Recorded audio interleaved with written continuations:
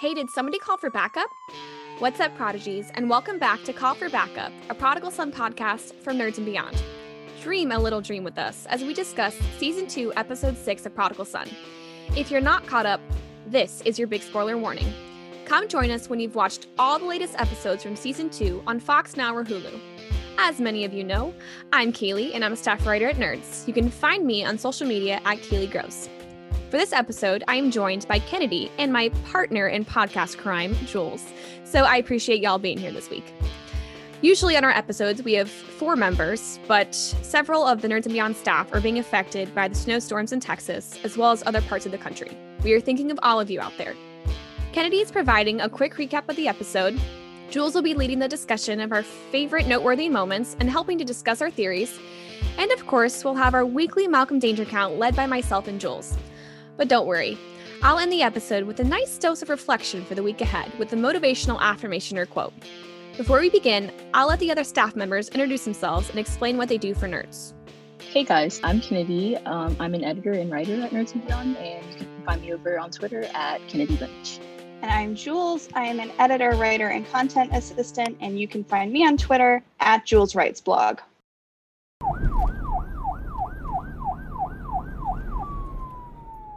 This week on Prodigal Son, when Malcolm gets called in on a case to solve a murder at the Canmere Hotel, his career reaches new heights, or depths, we should say, as he plunges down an elevator shaft. Oh, Malcolm.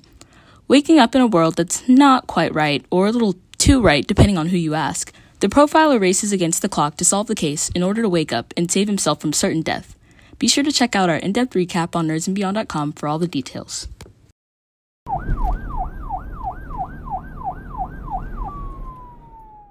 So as usual this week, we are going to talk about the moments from the episode that we want to highlight, some of our reactions, and some of our sort of theories going forward into the season, especially now that we know that we're only one episode away from the winter finale. So I thought we'd start off from maybe less huge revelations to the biggest ones and start with the actual case of the week, which was actually pretty interesting. Aside from the rest of the episode, I found myself getting kind of caught up in the case where we catch a really old-time serial killer, which is fascinating. What did you guys think of the actual case before we get into what it all means? I really liked it. It was interesting. It was something different. And, you know, Malcolm, his whole life has dealt with a serial killer, really. But I think profiling them. And then when he was finally able to catch like another serial killer, it was almost like, I did it. Like his life meant something. You know what I mean? Like serial killers is, catching them is what I do. I honestly liked it. I think it was interesting. And for him to be like an older guy or like seemingly harmless, but his history, it was just very, very interesting. I was intrigued, as were you, Jules? It was very interesting to see like a more retroactive case. Like, I mean, the guy Rupert was his name, I think, only ended up killing the guy to kind of cover up everything that had gone on in the past. Mm-hmm. So it was really interesting not having it directly linked to like a string of murders that was happening right then, I think. And it was cool too because, for true crime fans, there's sort of that parallel there to somebody like a Golden State Killer who sort of thought that they got away with it for so long, and then with new modern things happening, didn't get away with it anymore. And I thought it was an interesting parallel too with Malcolm and Martin, because again, you have a parent and a child. And in this situation, the parent was actively trying to conceal it from the child. He didn't want his daughter to know what was going on, whereas Martin would love nothing more than for one of his 2 children to turn into a copycat killer. Oh, for sure. Well, we're kind of close already, so. Oh, yeah. Later, Kennedy, later. We can talk about that later. I just realized that maybe, I don't know, maybe this is on purpose, but Malcolm's dream about Martin getting away with it was kind of what happened in real life with Bert and his daughter. Like, he ended up getting away with it in real life. So gosh dang it, I already started. We're 2 minutes in and I already... What number? 9, I think. I think we're on 10, honestly, because I definitely did it last episode, so. Goodness. So in Malcolm's dream, I think he knew already. So in his dream, he's like, oh, like that parallel you were saying, he put himself in the daughter's shoes and was like, oh, this is what happened if my dad got away with murder. So I thought that was interesting. I just literally, as we're sitting here, I was like, wow. I think writers are smart. Right? I think that whole dream sequence like really influenced his actions. I'm getting ahead of myself again, but like later on in the episode, we'll come back to that. Kennedy's just dying to jump right into the crazy dream world, which makes sense because it was a fascinating place. The last kind of thing I wanted to mention about the actual case of the week is that we got some pretty amazing one-liners out of it, as always. Malcolm only knows one fact about this hotel, and he will repeat it as many times as possible. I think Duke Ellington stayed here, I think. Did he? Yeah. Did he stay there? No, Duke Ellington? I wasn't sure, I also loved Danny's line where she says, you're doing that thing where you stare off into space and freak everyone out, which is just very, make true. Everyone uncomfortable, as usual. As usual. I mean, we've talked before about what the other police officers think who maybe don't know Malcolm so well when they see him on a crime scene. I think that's a good example of what they're probably thinking. So now I know Kennedy's ready to jump right in, and so am I. We spent a lot of time in Malcolm's dream world this episode because once again, putting himself in danger for no good reason. We should be changing this podcast name to Wait for Backup because he did call. Wait for backup. Wait for backup, but you gotta wait though, Malcolm. Waiting's the other half of this equation. I know he's sort of learned the first step, but like he called Danny and was like, "Oh, I think I hear someone," and then hangs up. Then immediately hangs up. Right. So I'm like, so he did kind of call, but yeah, we might have to change the whole podcast. Just scrap the whole idea. Just scrap it and just. But his complete lack of self-preservation instincts is what leads to a really awesome sort of dream sequence for the episode, which is very cool. We get to see almost everyone in Malcolm's life in a very different light. We see Malcolm as a legitimate detective, which is different than how he is in real life.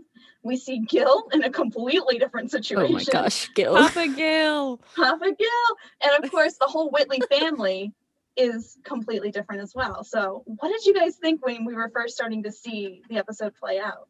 I loved seeing Lou Diamond Phillips as Martin per se, like in that same environment that we know Martin to be in now.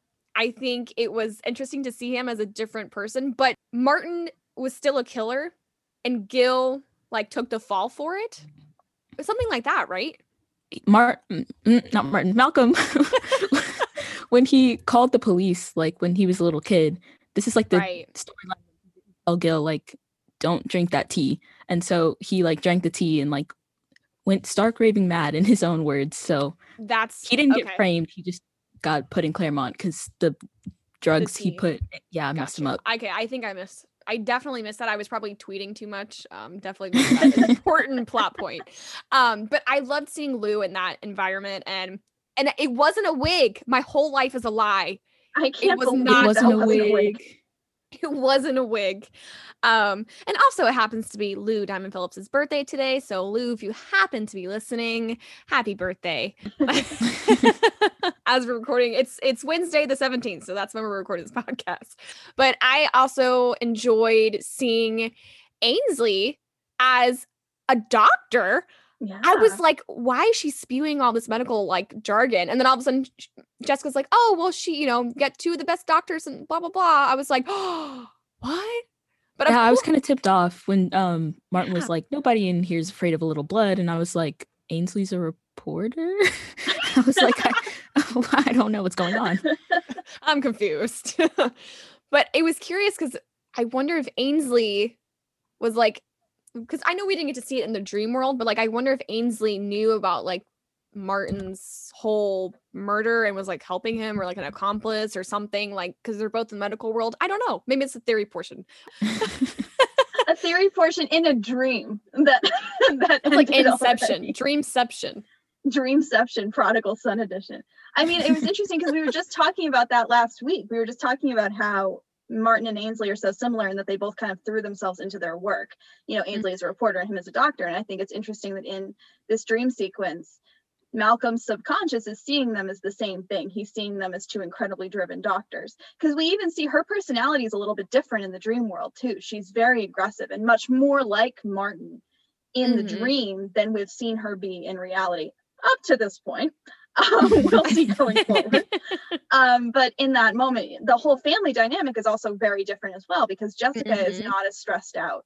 She's much more kind of relaxed and just sort of living her life.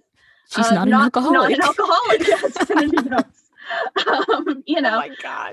I mean, they're all so different from their normal selves, but there's enough of that self there that you understand why Malcolm is changing them in his head, like why certain aspects are exaggerated and why some aren't.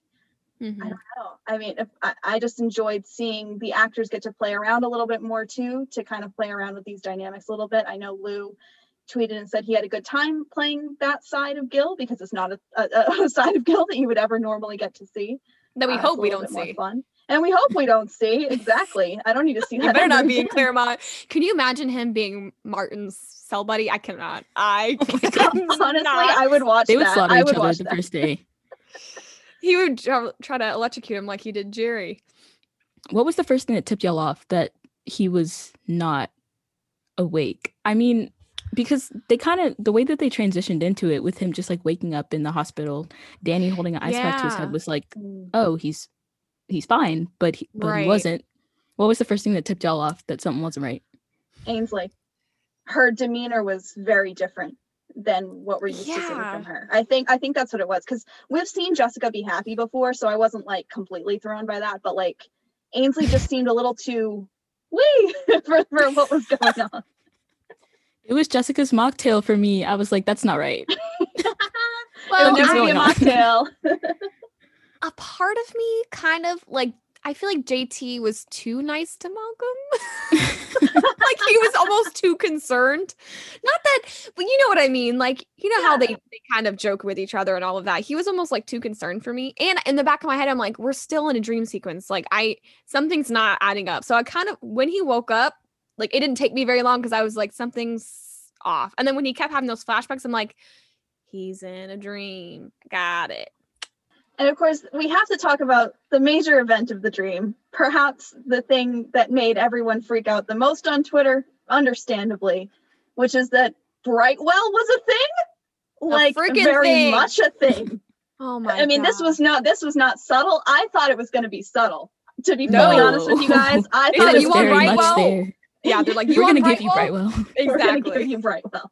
I mean, we had loving moments. We had them waking up in bed next to each other, like as if they were dating. She had met his family, like fully committed romantic relationship. I mean, wow. What did you guys think when you started watching it?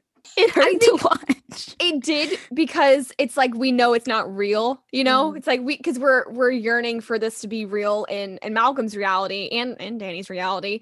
But it was just it was sad, but it was also so nice to see like what it could be like for them, you know? Well, I think in reality, Danny knows his family already. Literally, she's met Ainsley, she's met Jessica, and she's met Martin. So technically she has met the whole family. And Martin has, likes her for That's so true. He does. For Malcolm. Right, exactly. So I don't know. I want it so badly because it was just perfect. Like they seemed so comfortable with one another, and I think in reality they're becoming more comfortable with one another. So to me, in my head at least, it makes sense that he was having those feelings towards her, because he's like, wow, I feel so comfortable with this person that I can open up to, that knows my history, that knows my family. So it hurt to see that, like how much that they were open with each other in like the dream sequence, to him like having to clamp up in the elevator when she's like asking about how he's doing. Obviously not well. There's a lot going on there. But obviously not well. How long do you have? That's the general vibe. He can never say okay when someone asks, "Oh, how are you?" Not well. Well, he's like, "Do you have to ask?" And I mean, I think it's interesting too, because we got, not only do we get kind of the dream Brightwell, which is like everything a Brightwell fan would ever want, but we also had in the real world a very legitimate moment between the two of them at the end of the episode when Danny's sort of catching up with him after the case has been solved. And that's a very real bond as well. It's not as happy and sort of idealistic as the one that's in the dream. Right. But you can see that she's concerned for him. And Mhm. you know, if I put my glasses on and I squint at it, I can see that maybe she's starting to feel some things for our friend Malcolm, and Malcolm definitely is feeling some things for Danny. Absolutely, because you see the Mhm. way he looks at her when he's talking to her and when he's thinking about the dream and thinking about her. So I mean, I don't know. I thought it was so interesting to see the real scenes as well. I liked the parallel where she said the same line she did in the dream, like your life could never bore me or something like that, you know. Good night, Yeah. Malcolm. I was like, oh, my The way he gosh. looked at her as she was walking away, it was so sad. It know. was so sad because even immediately after he came out of the dream in the lobby holding a human skull, I know. battered and bruised, and he's just like, well, but This is you my can life. see him, like staring at her, and it's so sad because he obviously wants that to be reality, Mhm. and it could be. I mean, I know he can't really tell her about everything that went down with Endicott because, you know, she's the police, but like she can't She ignore that enforces detail. the law. Because And she's the he broke police. the law. She's the NYPD. Danny is the only face of the NYPD. Oh But gosh. she cares about him. It's obvious that she cares about him. And every time like she Mhm. tries and checks in on him and he like kind of visibly shuts her down, you can see her like kind of disappointed and upset.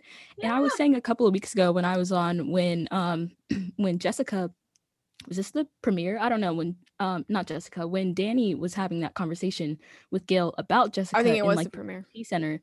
I felt Mhm. like that was some of her feelings leaking over into that conversation Mhm. too, not just Gail's frustration, like her frustration paralleling with Malcolm. So Mhm.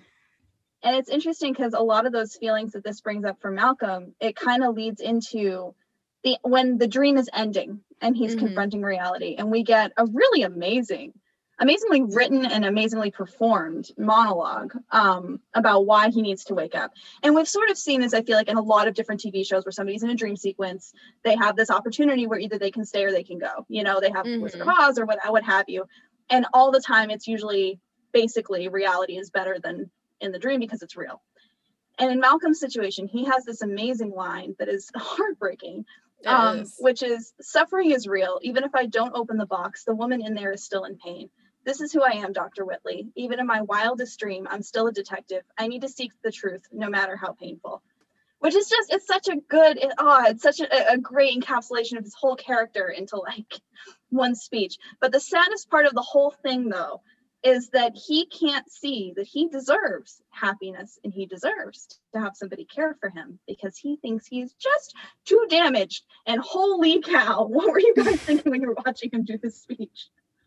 I was genuinely tearing up. Like Yeah. the Tom Payne like killed that scene.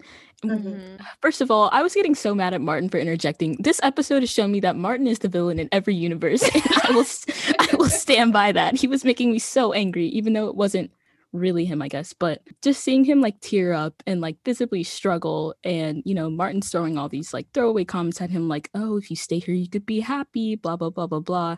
There's It was just Coco. really there's Coco. I was like, the most shut up, important Martin. It was just really heartbreaking seeing him struggle, especially when like you can visibly see that he doesn't want to go back, but he knows that he needs to. I think it's so deep too for someone that most of his life he's only known suffering. He's only known pain because you know his dad is a serial killer, and then you know he didn't have it easy. Just because his dad was put away doesn't mean that kids didn't bully him, or you know just because he was rich doesn't mean he didn't struggle. You know what I'm saying? Like there's all these Mhm. like stereotypical things like, oh well, he's rich, oh well, blah blah blah, but he struggled his whole life. He had visible mental effects, emotional effects from this whole event of his dad.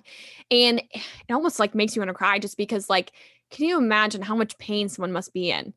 And the only thing they know is reality is them suffering. They can't be happy because that's not real. You know what I mean? That just, oh, God, it gets me.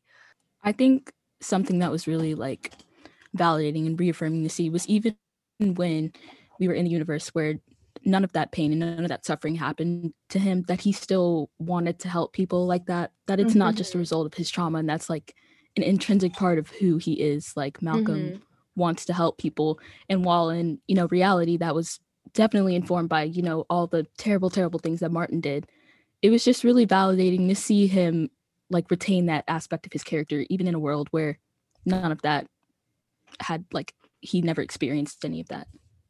And he used, like you said, Kennedy, he used that, he used all of his pain. He used all of that suffering and everything he's gone through in his life to help others. It's almost like motivating him, because he's even said in like previous episodes, like, I could have saved them, or I could have, done this, or I could have helped solve the case earlier and maybe they would have been alive. I know he does hold a lot of guilt on every case that they work on, but it does motivate him to help people, like I said, to solve these cases. That's why he takes them so seriously, because I think every case he takes personally.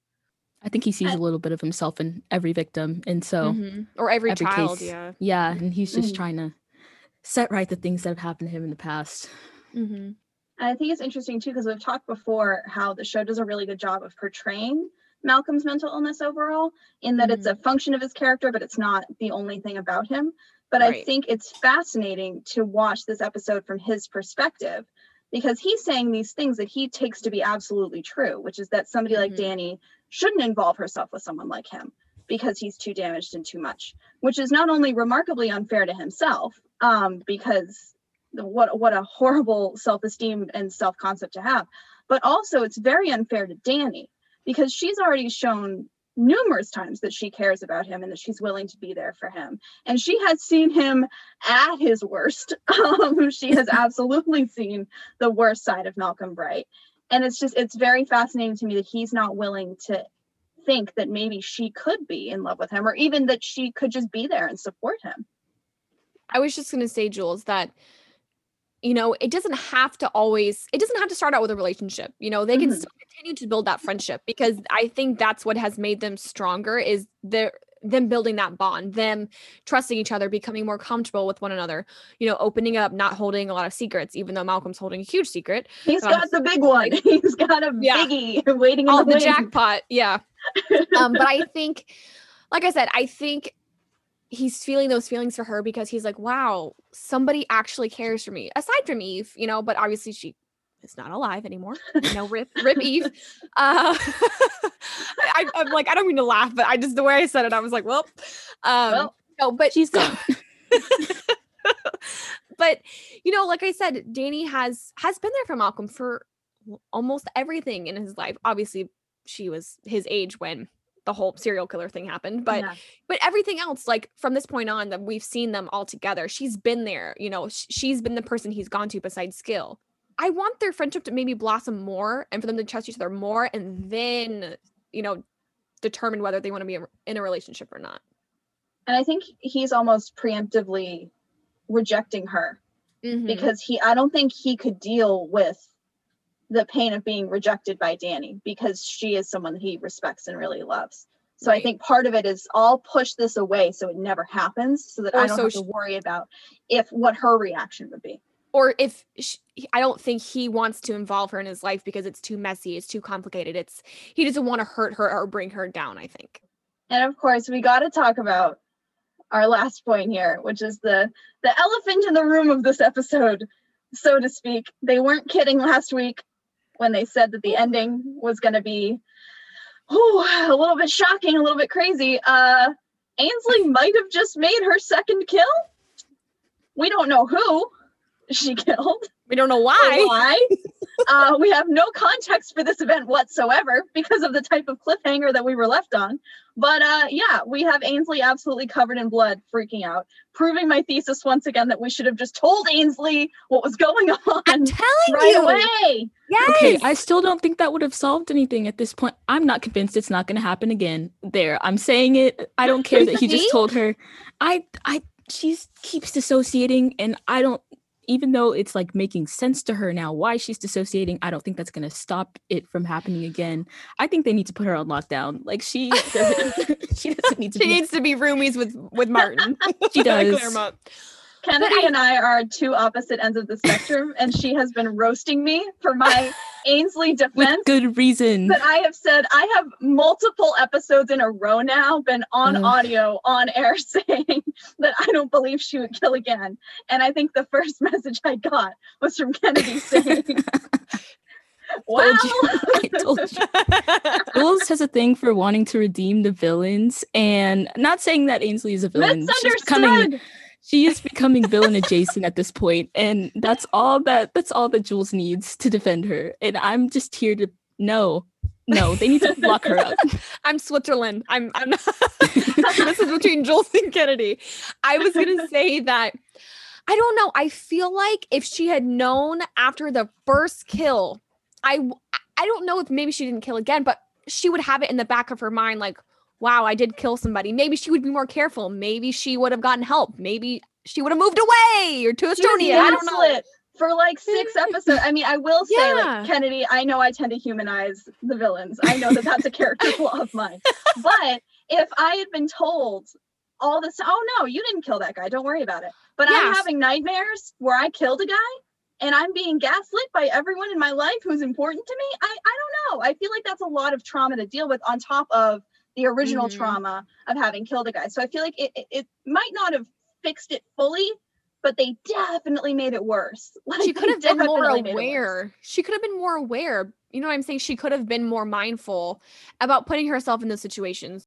You know what I mean? Like, when I know something, or like when someone tells me something, like, you just have that thought in the back of your mind, like a Post-it note in your brain. Just a little boop. Post-it, please don't commit murder.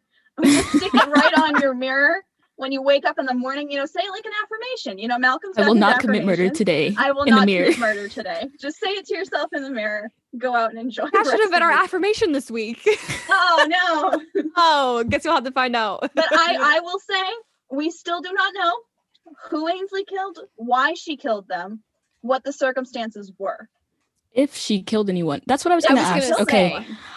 Okay. The blood splatters are obviously, like, there's not really a reasonable explanation why she would have that on her. Like, if she was just like completely drenched in blood, I don't know. I could be like, it was a freak accident with, I don't know, like a butcher truck or something. I don't know. Like, we could reach.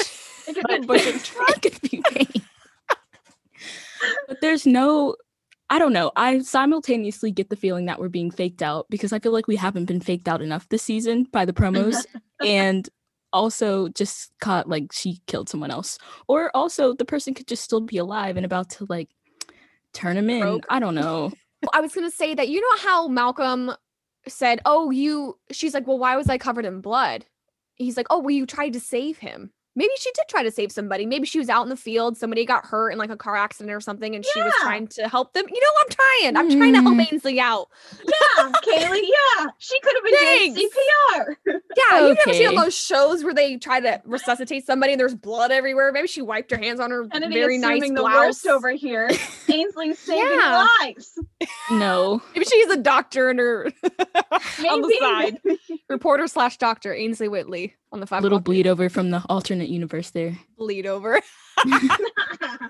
Oh my god. It'll be interesting to see who she killed, because that's going to depend a lot. I'm telling you. To see how we feel about it. Kaylee thinks it's another anchor. She's like, you took my 5 o'clock spot.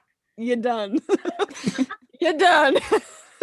She's murdering the competition, literally. She's just she could do it in a nicer way, like poison, like her father, but I think that would be too. But she's not a planner. She's not the kind of killer that's a planner. And there are some serial killers that are not planners, and she is not one of them. So that's actually interesting, because Martin, all the thrill was in the planning. All the thrill was in the execution, so to speak. With her, she's not even getting any enjoyment out of it. I mean, that's my other defense of Ainsley, is that she's not, like, whatever reason she's killing, it's some deep-seated weird psychological thing. But she didn't, like, once she killed Endicott, it wasn't like, whoa, what a rush. She just completely didn't even remember that she did it. Oh, let's do that again. Okay, we never revisited Malcolm. I was really about to say Martin there for a second. Good catch. 11. Malcolm with his little smile after the cleanup. We touched on that once and never said anything about it ever again. I think we should not be neglecting that. I'm not loving the direction that's I know. going. It's hurting my soul a little bit, I'll be honest. But did he really, or is that just in his mind? Because we've that's seen a good it point. play out a few times. We've seen that scene a few times, and there's sometimes where he's very disturbed and he's not smiling. And then other times they cut to it and he's sort of given a little smile, and it sort of depends on the context of the scene. So I wonder if he's misremembering what happened as well. Because think we so. know that this man has some hallucination issues. Clearly. I wrote the recap for the premiere, and I was thinking that when like that whole like speech with scene with Martin was going on, I was like, okay, is this actually what happened, or is this his guilt taking over and he's like, I'm a bad person, and everything that, you know, he's been trying to suppress his entire life is just like manifesting itself in that moment, making him feel this way? Or did it actually happen? I don't know. I just feel like season 1 taught us we should not be ignoring the little things. Everything matters. Everything is a clue. I feel like I'm watching WandaVision, except I'm watching Prodigal Son. I've got to look for all the Easter eggs. I wonder though, because we know that Ainsley has put herself, well, okay, so when she killed Endicott, she was in a very stressful situation where, you know, he was in some way threatening, you know, and then Malcolm had the gun, and then she just kind of went into this instinct where I need to protect my family, or, you know, I need to protect my mom. Like, what if he goes after my mom? Because I think he threatened her, didn't he? Or probably. Well, we never know why she Jessica. stayed there. We never know why she stayed there. And someone on Twitter recently actually said this, and I don't know if it was somebody from Nerds or if it was somebody else, so forgive me if I don't attribute this to you, but I if saw you're listening, it, tag us. if you're listening, tag us. But Plugs they and were beyond. saying we don't actually know what happened in the He wasn't time holding a that gun. Ainsley was with Endicott. We don't know if she could have been traumatized before Malcolm even got there. It's an interesting thing. So it's like, okay, maybe that was the trauma, and that's why she just completely dissociated like that.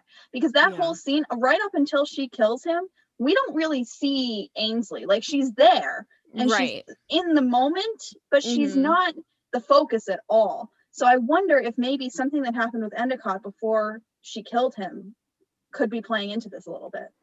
Was this one, had she came straight from, you know how they were like having dinner before or whatever, and she was just kind of like playing along with this little like, I'm powerful, I can help you out spiel. So I'm like, I don't remember if it was like they were at dinner and then they came straight to there. the house. I don't or remember. If Endicott was at his mansion and then they left, because Ainsley could have just been like playing the part to try and expose him, because she had kind of like committed to try and do that. Wasn't physically threatening her in any way. I know we're going off on a tangent, but I'm trying to think of like the back, you know what I'm saying? Like the backstory. Why was she sitting there? If he wasn't physically threatening me, I would have been like, peace, bye. I would have, you know. Figuring out why he did that is key to figuring out why she did that then, why she felt threatened enough to kill him. Yes, he's a terrible dude, and Malcolm was holding a gun on him. So clearly he's a threatening person, but he physically was not holding anything. He probably, I mean, in a fight, I'm betting for Ainsley and Malcolm. I'm gonna be honest. Like, it's if they were to brawl, you know what I mean? Like, in no other way was he threatening, and except maybe if he had held something over them. Maybe he was like, oh, I'm gonna kill your dad in Claremont. Or, you know, there's guards at the hospital with your mom, and if something happens to me, she'll die. You know what I'm saying? Like, it must have been a threat like that was a contributing factor. But I also wonder, I'm just gonna go on a spiel here. Apologies, fans. I wonder if we get to see it from Ainsley's eyes, what she was thinking, because we only really saw it from Malcolm's perspective. It was more focused on Malcolm and Endicott in that moment. You know, like you said, Jules, Ainsley was there, but she wasn't there. You know what I mean? So I wonder if we get to see from her perspective, from her eyes. That would be, I just want to say, it would be an amazing camera shot. Okay, just amazing. I'm just in my head. Director Kaylee on the scene. Director Kaylee is ready. Prodigal Son, hire me. Never directed TV show, but I did direct a play. Resident thespian. We just learn every week. We learn more and more about Kaylee's past in the theater. In the theater. But I think it would be so interesting. What was she thinking in that moment? Why did she's like, you know, because we didn't see her grab the knife, because when she was just standing behind him, we're like, oh, what are you doing, girl? And then she brought up the knife. We're like, oh, that's what she's doing. So what if that wasn't her first kill? Whoa! Controversial. If you can throw adoption in there, I can throw that wasn't Ainsley's first kill in there. What if she killed when she was younger? Well, because she's dissociative, right? So she wouldn't remember. You don't think? She wouldn't remember that, like, you know what I mean? Like, and maybe Malcolm wouldn't either.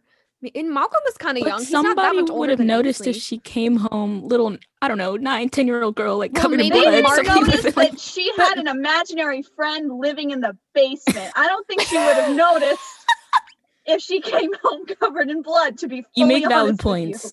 You make valid points. I can't get over that. I guess because I will never Jessica. get over that. I guess because Jessica technically didn't know that Martin was killing, so maybe she wouldn't have done it in her childhood. But there's things we don't know about Ainsley, so I want to see what's going on. I am not convinced. Okay, you know how they announced Alan Cummings' episode arc? I don't know. It's only going to be 2 episodes.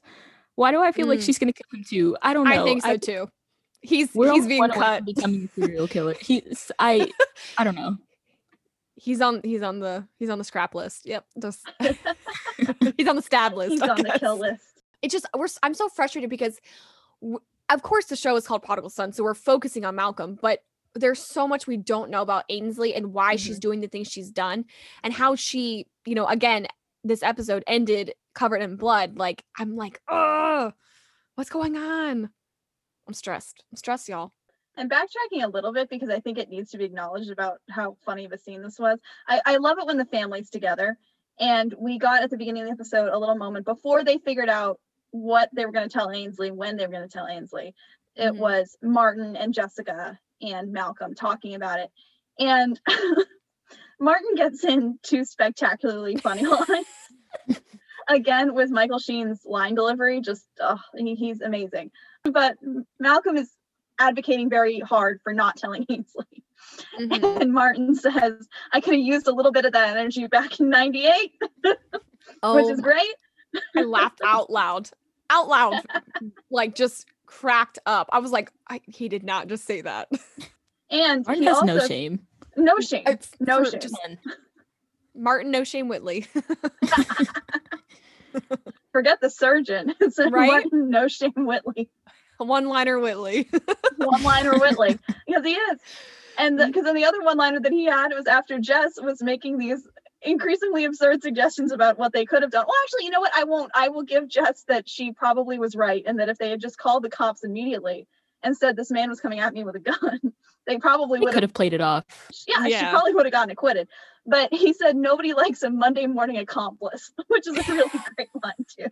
And then after that, he was like, oh, something we could have done. She's like, you're gross. I was like, yes, Jessica. And she just like promptly leaves. I'm like, you go, girl. I just love that she got all dolled up for that visit too, because she was like rocking a whole outfit. She had the earrings. I think she always rocks an outfit. I think she does always rock an outfit. We have never seen Jessica like not made up. But I just want to say, only Malcolm Bright could solve a crime unconscious in 20 minutes. I feel like he's not getting enough credit for that. He was literally he was like dying at the bottom of an elevator shaft. Solves the crime. Just laying around. just wonder if that would hold up in court. Taking a quick snooze. Would that hold up in court? What is that court trial going to look like? How did you figure this out? So I hit my head falling down an elevator shaft. I had a Wizard of Oz type dream. He was pushed. I'm so sorry. We're so used to Malcolm being the cause of his own problems that we just don't even stop to think that it might be someone else's fault. He just didn't take a nosedive into the elevator shaft. But that would be on brand for him, though, wouldn't it? Wouldn't it be? It would be the shot like him diving into the pool. Oh, I would love that. So with all that being said, I know we sort of got into theories a little bit, but does anyone have any burning theories they want to add? I think Alan Cumming is gonna play. I know he's only there for 2 episodes, but I think he's gonna play a huge role. And Catherine Zeta-Jones is also gonna be on next week's episode as well. Not next week, I mean the week after that. I'm curious to see if Hurt and Martin get a little friendly. I'm thinking. Oh no. I've been calling Prison Romance since the day they announced she was going to be on there. She has. I would like full credit for that theory. I have been saying it from the start. Jules, I'm agreeing with you. I second it. I think you're welcome.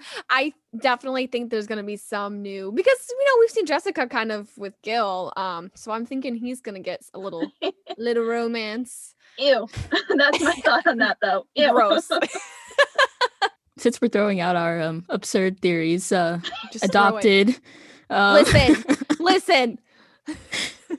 I pitched this in the chat. Jessica's sister is supposed to come to town. So what if Catherine Zeta-Jones is the sister? She's the sister, and it's an inside plot to like murder Martin. I don't know. Haley seconds all the theories. Haley will co-sign any theory you have if you believe it hard enough. Oh my gosh. I don't take credit for them, but I'm not, well, I don't mean to take credit for them, but in my brain somehow I remember that. So I'm co-signing, like you said, with those theories. I agree. I think I definitely want to see what happens with Ainsley. I want a Ainsley centered episode, more of an Ainsley centered episode, because it's still so up in the air about what really happened. We know that like Malcolm covered it up. He, had to chop up the body and all that gross stuff, but we really don't know what happened after the fact. How did Ainsley in her disassociative state, like change her clothes, take a shower, drink some wine, like get home, go to sleep, you know what I mean? And then how it's affected her from then on, in her nightmares, in her quick moments, flashbacks, things like that. I think it's just going to help us bring the whole story around and make more sense. And I don't know. I'm so curious to see Halston play Ainsley in a different light. Is anyone else wondering how they got the body to Estonia? I'm still wondering that. Like, I know they're I'm not asking questions. I know they're filthy I don't rich. really need to know logistically how that happened. I assume part of the reason why we have this person from Europol even coming, I assume we're probably actually going to learn some of these things about the actual disposal itself, because we've only seen it in flashes. We've only seen sort of what Malcolm's remembered of it, but we really don't know very much about what happened there or how he covered that up or who he called, because presumably somebody else had to have known that there was a body here, because you need accomplices to get a body to Estonia for you. So that unless he just dropped some boxes on a random boat and was like, what if it was Vijay? What if it was Vijay? We just want an excuse to have him back. Like what if because I don't know, he's in like the business, like insurance thing. So he could have probably like, shady international stuff. I don't know. I'm calling it now. I'm calling it right here. You heard it here first, so I'm calling for backup. He would blab it like in 2 seconds. But they're not that close anymore. So, and I feel like they're not cover up a murder close. Well, yeah, I don't know. You got to be really close to be in cover up murder close. Or he's like, I got some dirt on you. You're gonna help me cover up this body. I guess maybe, but even then, you don't want to. If I know one thing about being a serial killer that I know from true crime podcasts, I was gonna say, I'm like from your personal experience. Where I learned that from. Yes, from my personal experience, Kennedy.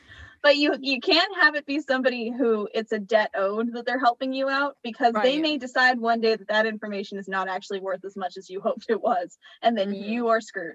So you need to find somebody who is just as invested as you. And in this situation, I don't think Vijay would be invested at all. I don't think Malcolm would blackmail people anyway. No, that's not really his style. He's not like that. Yeah. He would rather take the fall, which is what we were all assuming he was going to do at the end of season 1, when we were kind of theorizing what was going to go on in season 2. We all just assumed that he would just take the fall, both legally and with Ainsley and with everybody else, that he would just say it was him.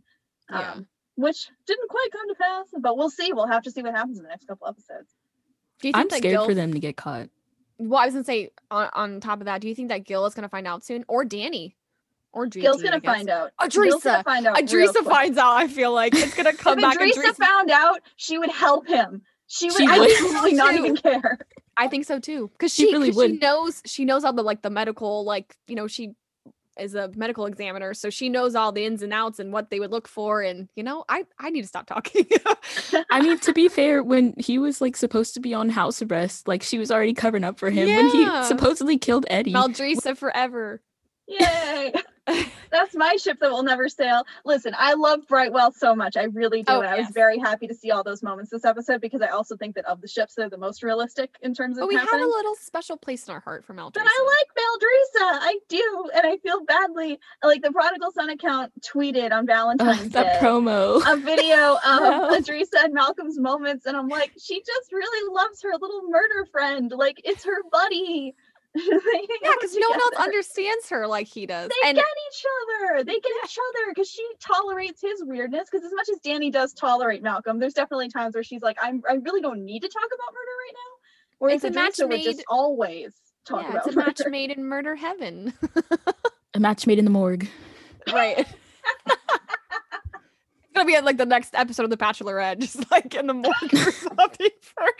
Oh my gosh, can you imagine? You just had me imagine a Bachelor Prodigal Son crossover, and I can't say I hate it. You know, like Malcolm being the next eligible Bachelor of New York City. Oh my God! Please give me a season 3 of Prodigal Son, except it's just Malcolm on The Bachelor as the Bachelor. We see how far that goes. How many of those girls would run away screaming on the first night? Somebody write that fanfic. We have an amazing community of fanfic writers in this fandom. Somebody please write me a fanfic where Malcolm is on The Bachelor. Thank you. Thank you and good night. Thank you and good night. Make sure to tag us at Call for Backup Pod and let us know your favorite moments, any theories, and maybe we will talk about that on the show. Who knows?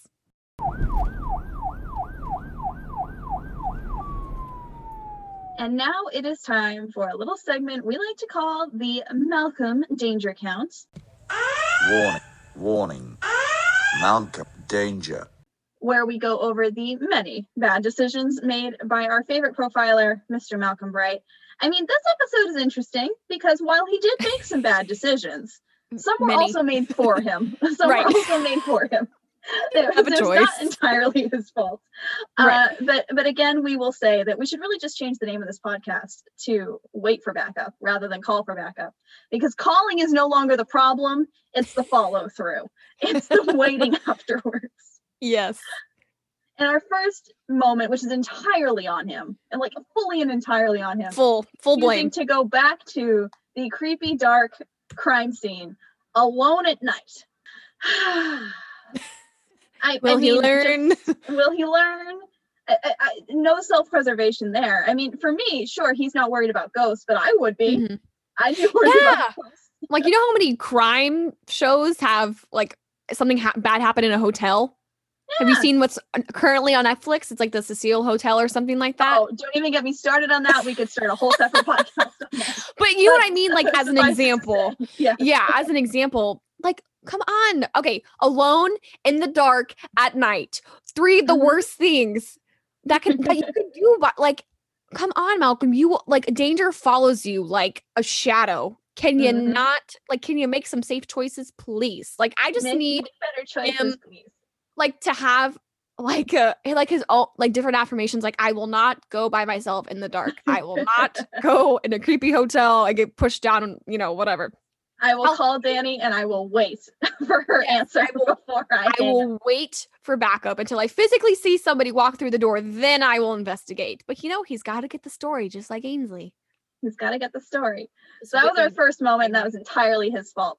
The second one, which is also entirely his fault, is that he chose to chase after the dude, even though it's dark and he has no backup. So again, he could have chosen to just call and say, I saw something. This is what I saw. I'm going to wait here. I'm going to wait here. I'm going to wait here till you come. Because he doesn't have a gun. He's technically not a cop. Not a cop. No way to defend himself. So that's number 2. Number 3, while it was not his fault that he was pushed down an elevator shaft, it was totally his fault that he put himself in the situation that someone could put him down. Push him, exactly. Push him down the elevator shaft. He was just peering over the edge, like, there's nothing there. Nothing there. Looks a little comfy down there. Let me go take a nap. Just nosedive. I have an unhealthy fear of like elevator shafts because I've seen too many news stories where people go to take the elevator and they like it's not there and they miss. Or I've seen too much stuff with elevators. I've also been on the ride Tower of Terror. So I really that's my favorite, but you're never gonna peer through. I'm never gonna look through the door of an elevator shaft to see ever what's again. Going on there, ever again. And then like you just said, number 4 would be that he just lay there in the elevator. And I know it's not his fault that he was unconscious for part of that. But come on, for buddy, most of it. Wake yourself up. You can do this. I know. Sense of self-preservation. Wakey, eggs and bakey. Wakey. That's what I say to my students. I'm like, wakey. Because they're all sleeping. They're high schoolers. They're all sleeping. I'm like, come on, wakey. But I was like, Malcolm, eventually the elevator is gonna make its move on you. So you better get up. You gotta get up and out of there. Oh God, scared. I wonder. Okay, how did he get out? First of all, I just want to ask a question. How did he get out of the elevator shaft? Not important. Malcolm Okay. righted his way out of there. He did a typical Maybe he flew. Malcolm I don't know. Bright move. He flew. Yeah, that's perfectly plausible, honestly.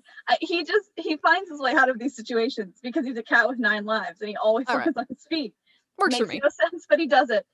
And we're very glad that he does. We're glad that he's still with us. It's good enough for me. And of course, the most Malcolm Bright moment of the episode, number 5, which is that this plan actually works, that he uses the skull to stop the elevator from crushing him. Would that be just like tampering with evidence? I mean, Even though it's to yes, save his life? This is what I think about. I'm like, That's just but you still tamper incredible. with evidence in a court of law. Like, oh my gosh. But it was quick thinking, I think, on his part. You know, he's like, oh, what can stop this elevator from crushing me to death? This'll do. skull, the skull of a murder victim. I mean, he is just very lucky that he has a big brain in that head of his. I know. For a man who makes such bad decisions, thank God he's smart enough to get out of them. That's all I got. Right, exactly. So Because you if can they put were- yourself in those positions as long as you can get yourself out for the You most gotta be able part. to get yourself out. Yeah. Otherwise, what's it all for? So that is 5 for just this episode. Up to this episode, we were at 15. So that brings our grand total for the season to 20. And we are halfway through. We are halfway through the season now. Almost. Only 6 episodes in, y'all. 6. Oh my God. That's Incredible. it. Incredible. So what are you thinking, Jules? Are you thinking you're gonna highball it still, or you changing your answer? I think what did I say, 40 or like 35 or something? I think I said that's 40. where we're aiming generally, just based on the trajectory so far. Although I wasn't expecting to have 5 in one episode, I will say. So who knows? I mean, I just get the sense that things are only going to get more dangerous from here, especially now that we have Ainsley out there being an actual real life serial killer. So who knows? I think your estimate of 40 is probably getting close. It was either me or Kennedy. I don't remember. I think I Someone was like said near 40. her. I don't remember now. I'll have to go back and listen. If you guys remember and have listened to that episode, let us know, because clearly You my guys memory remember has more than we shot. do. My memory's shot. But additionally, if you have moments that you wanted included, if you've got something to say about the danger count, you can go ahead and tweet us over at call4 backup pod on Twitter. We would love to hear your thoughts. We'd love to hear your theories. And who knows, maybe you'll hear us discussing them in an upcoming episode. And we will try to credit you, as opposed to my usual, someone on Twitter said, insert smart thing here. We will make the attempt to credit you.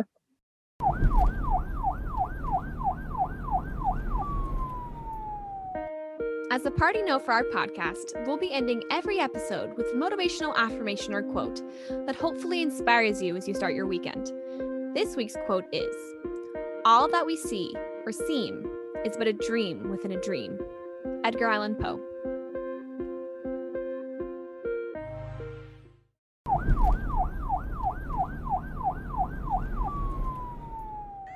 Remember, Prodigies, if you're in a creepy hotel with sketchy elevators, don't be like Malcolm and call for backup. That's our show for this week. Be sure to check back next week for a special hiatus episode.